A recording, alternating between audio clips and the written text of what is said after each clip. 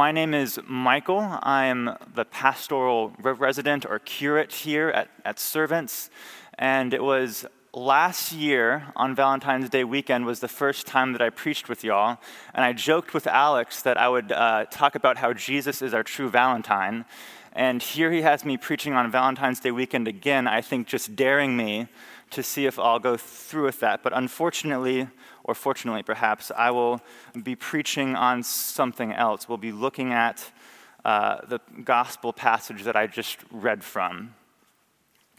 Now, I don't know if this is still the case, but when I was in college, so that's like 10 years ago now, which is weird for me, but when I was in college, if you used Google Maps, as you pulled up to your destination, it said, "You have arrived." And my friends and I, we would joke, we were like, man, I would think that if I've arrived in life, I would probably be someplace other than Whataburger at midnight on a Tuesday. Probably would I don't know, have a job or be more established in life, because we thought that there was this sense of having made it in life, and it wasn't what we had then. The joke rests on this shared understanding that we have about what a good life is. What is human flourishing? What is the life that is worth living? What is real happiness? And if we think about those questions, it's probably hard for us to articulate our answers because those dwell not in our cognitive minds, but more in the core of our being, in our imaginations. The philosopher James K.A. Smith talks about this idea that we all have of the good life like this.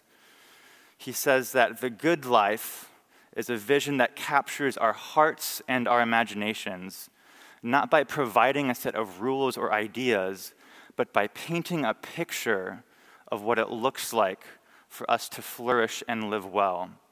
So the answers that we have to those questions, they are not the things of classroom lectures, but are cultural legends. They're not the things that we read about in monographs, but that we watch in movies. They're the things that move our imaginations. And even if we can't articulate it, it animates us.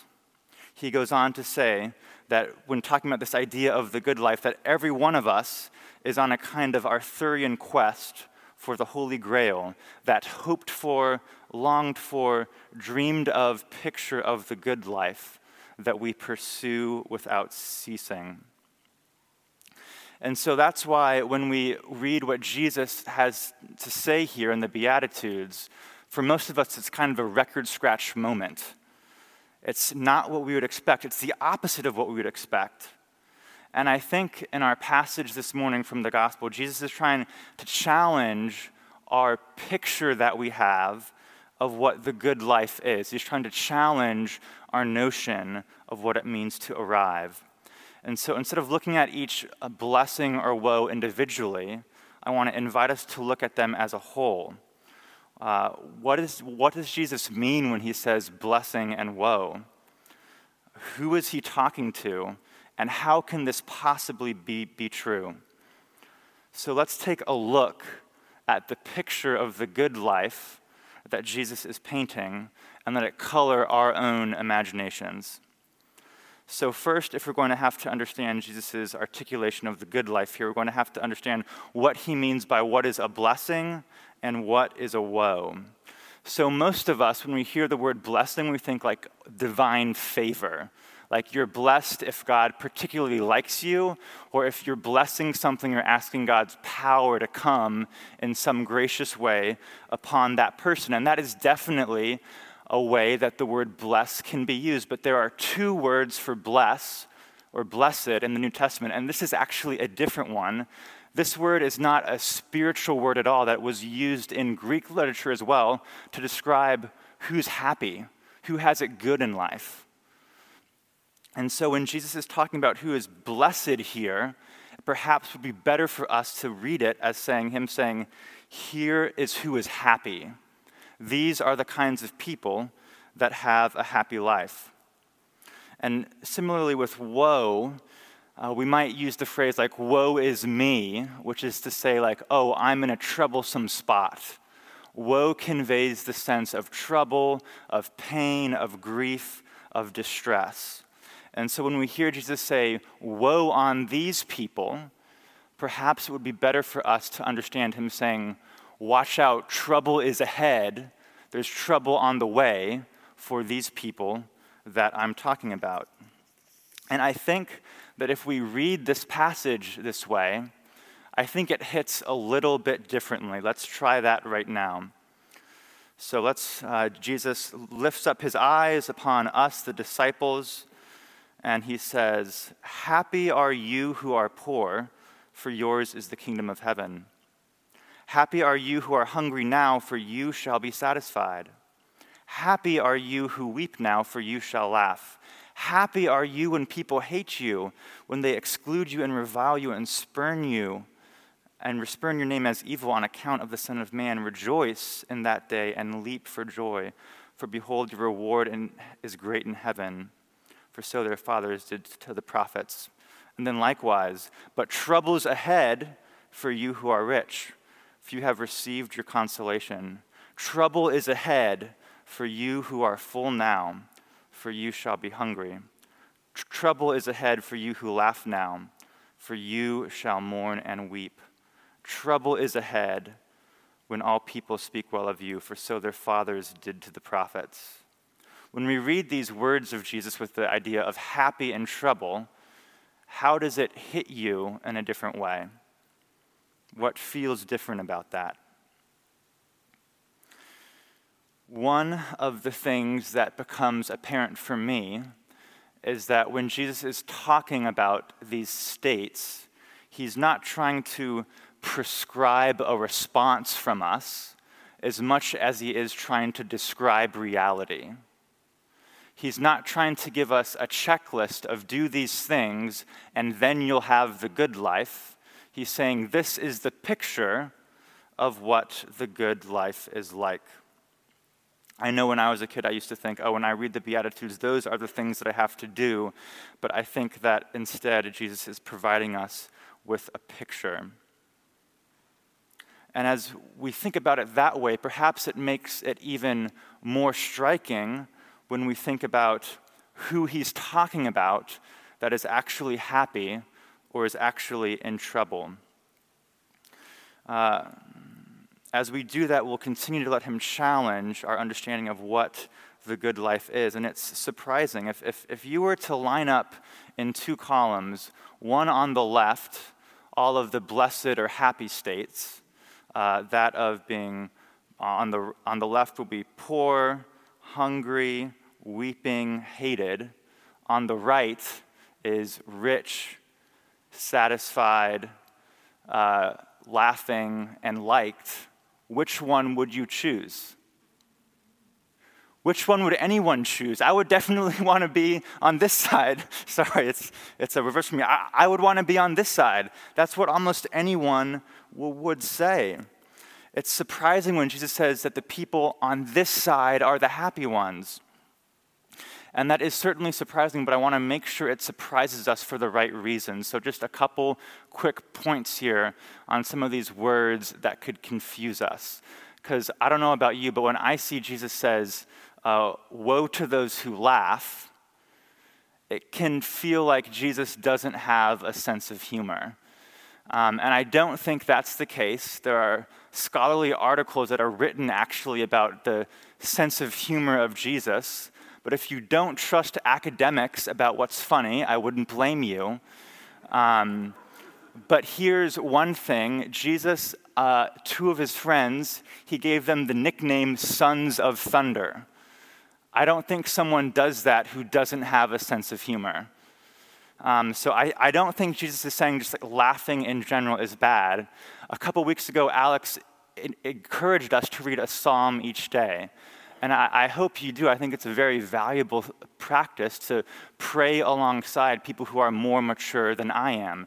And as we do that, we'll start to see that in the Psalms, sometimes we see this idea of laughter come up. And when it comes up, it's not laughing with friends or at a good joke. It's the laughter of having conquered someone else. It's laughing at someone. It's, ha ha, I've won and you've lost. And it's mostly in the context of when the psalmist is in agony and others are mocking him. Or when at the great judgment, wrong will finally be made right, and it's laughter at things being set right. And so when Jesus is talking about laughter here, I don't think he's talking about us laughing with friends as much as he's talking about the laughter of, as much as he's talking about laughing in victory or gloating over one's enemies. It's a laughter of triumph, not a laughter of humor. So one, we have to make sure what laughter means, and two, just a quick note on hatred. I think we all know what hatred is, but I think it's important that we be hated for the right reasons. Jesus says that blessed or happy are you if you're hated for my name's sake, and I think it's important that if we're hated, that it's for the right reasons. Too many Christians are hated because they're a jerk, not hated because they're like Jesus.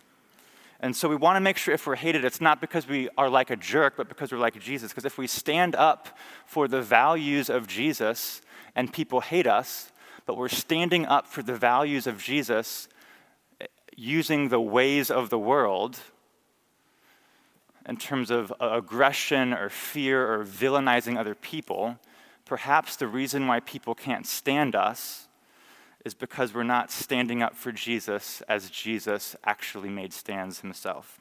So one, I just want to make sure that we know what Jesus is talking about when we're hated.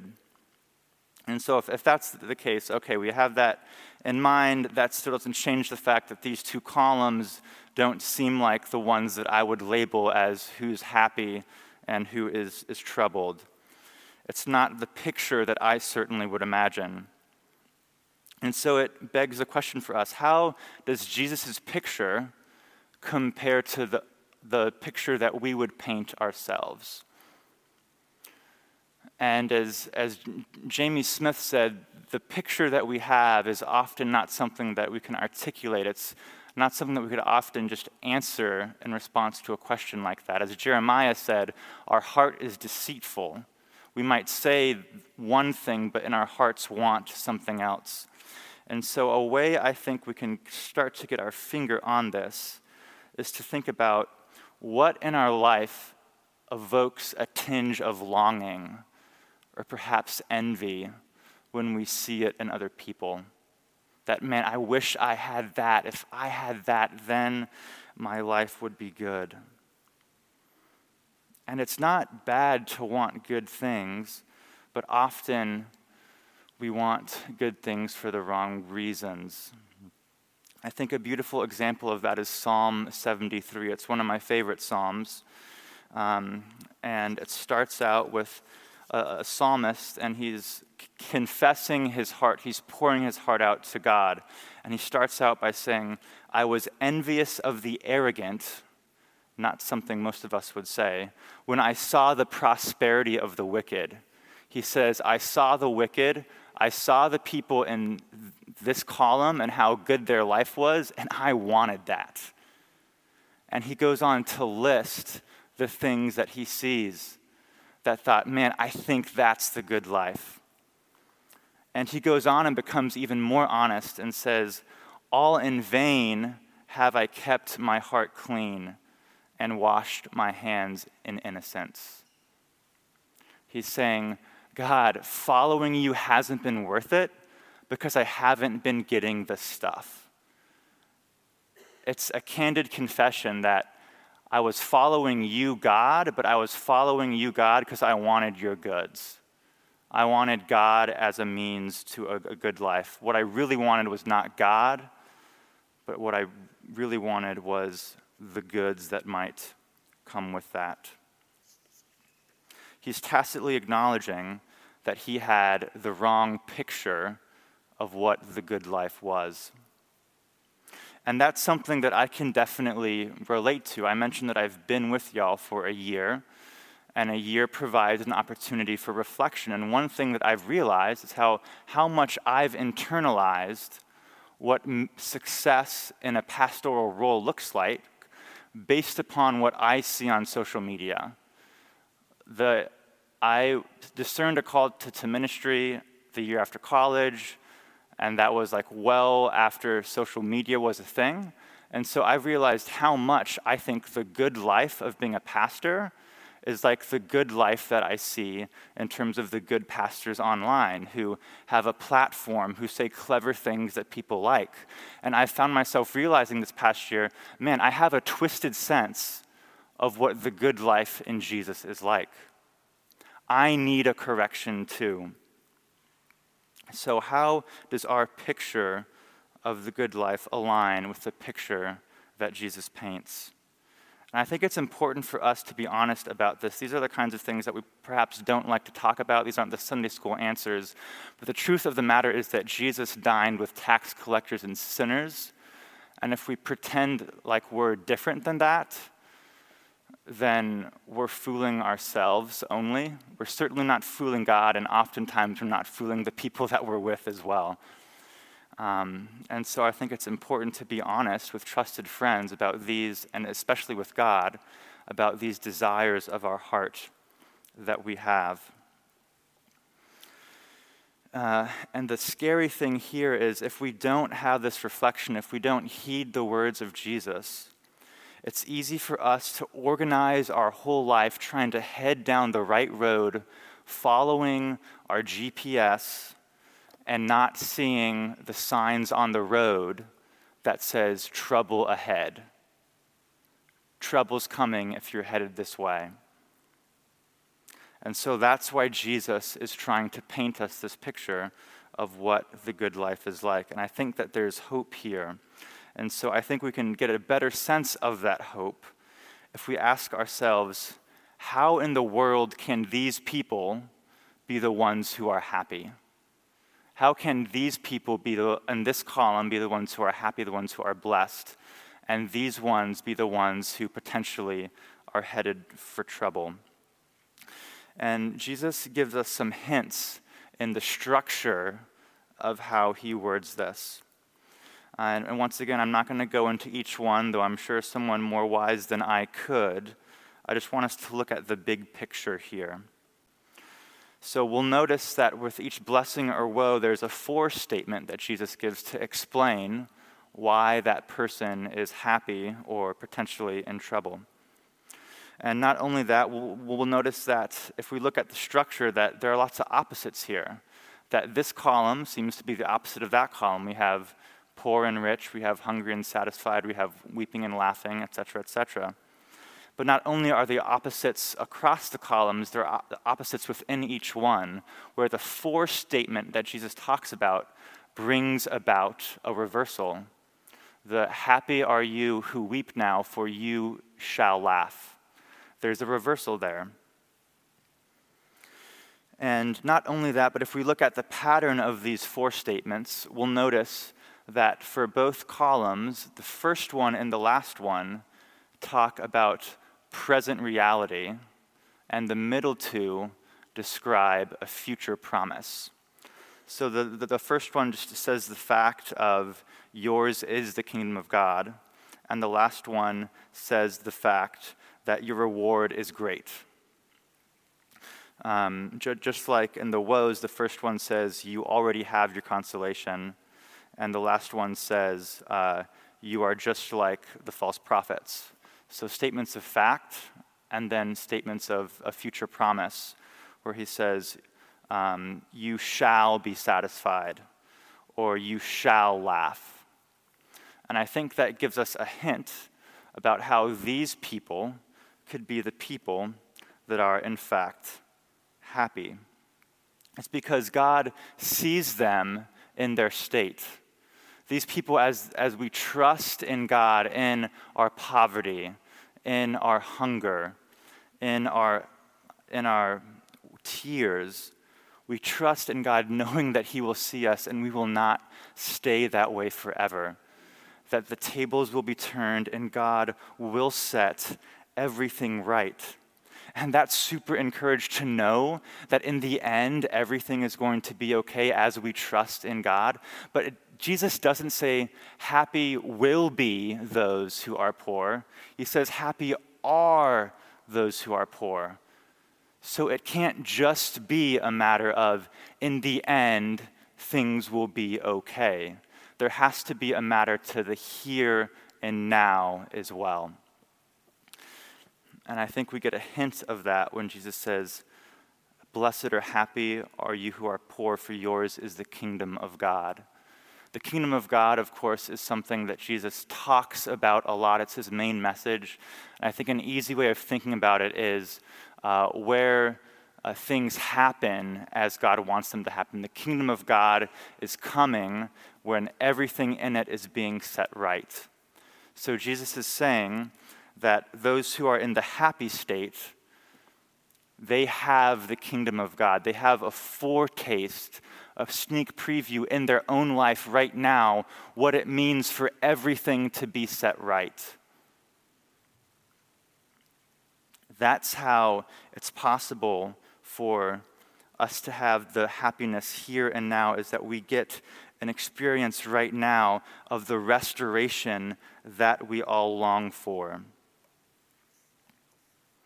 And that's why we have these states here in the big sense. It's not because Jesus is trying to idealize what it means to be poor or villainize all the rich.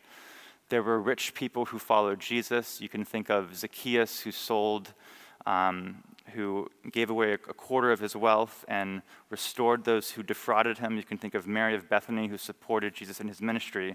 So when Jesus is talking about who is happy and who's in trouble, it's not just a question of our estate, but how our state leads us to the experience here and now of the fullness of life with God, and how it orients our hearts to that time when everything will be made right. And so when we see this picture that Jesus is painting, I don't think Jesus is trying to test us to say, oh, how does your picture of the good life compare to mine? And I'm going to grade you accordingly. I think what Jesus is trying to do is I think he's trying to invite us into the fullness of life that he has for us.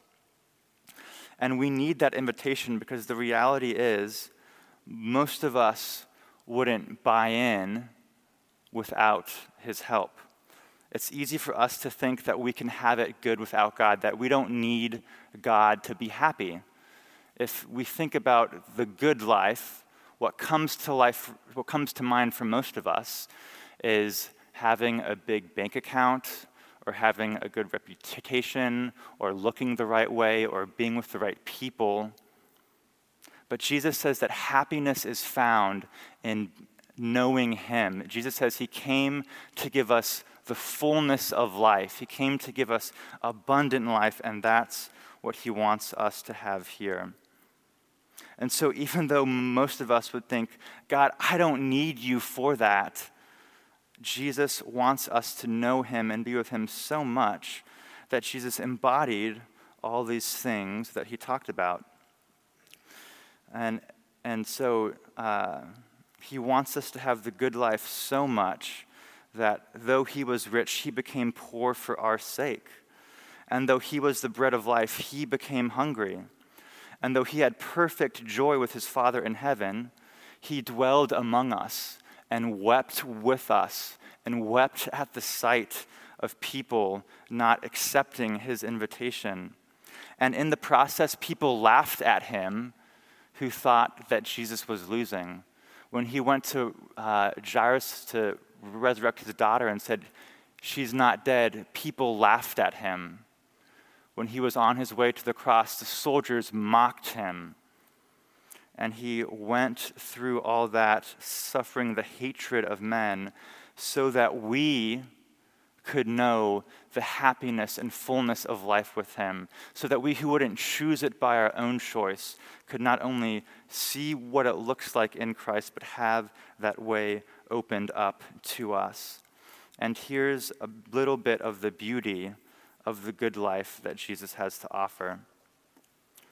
When my friends and I were in college, we joked that surely we could not have arrived in life when we pulled up to Whataburger, because we were students in college who didn't have much money, who hadn't made it in life. But if we believe what Jesus says, that happiness is finding our happiness and good life in him, then you don't need all of those things to have the good life. That no matter what your circumstance is, we can be content in Christ. That's why Paul says, in all of these things, I'm able to find contentment.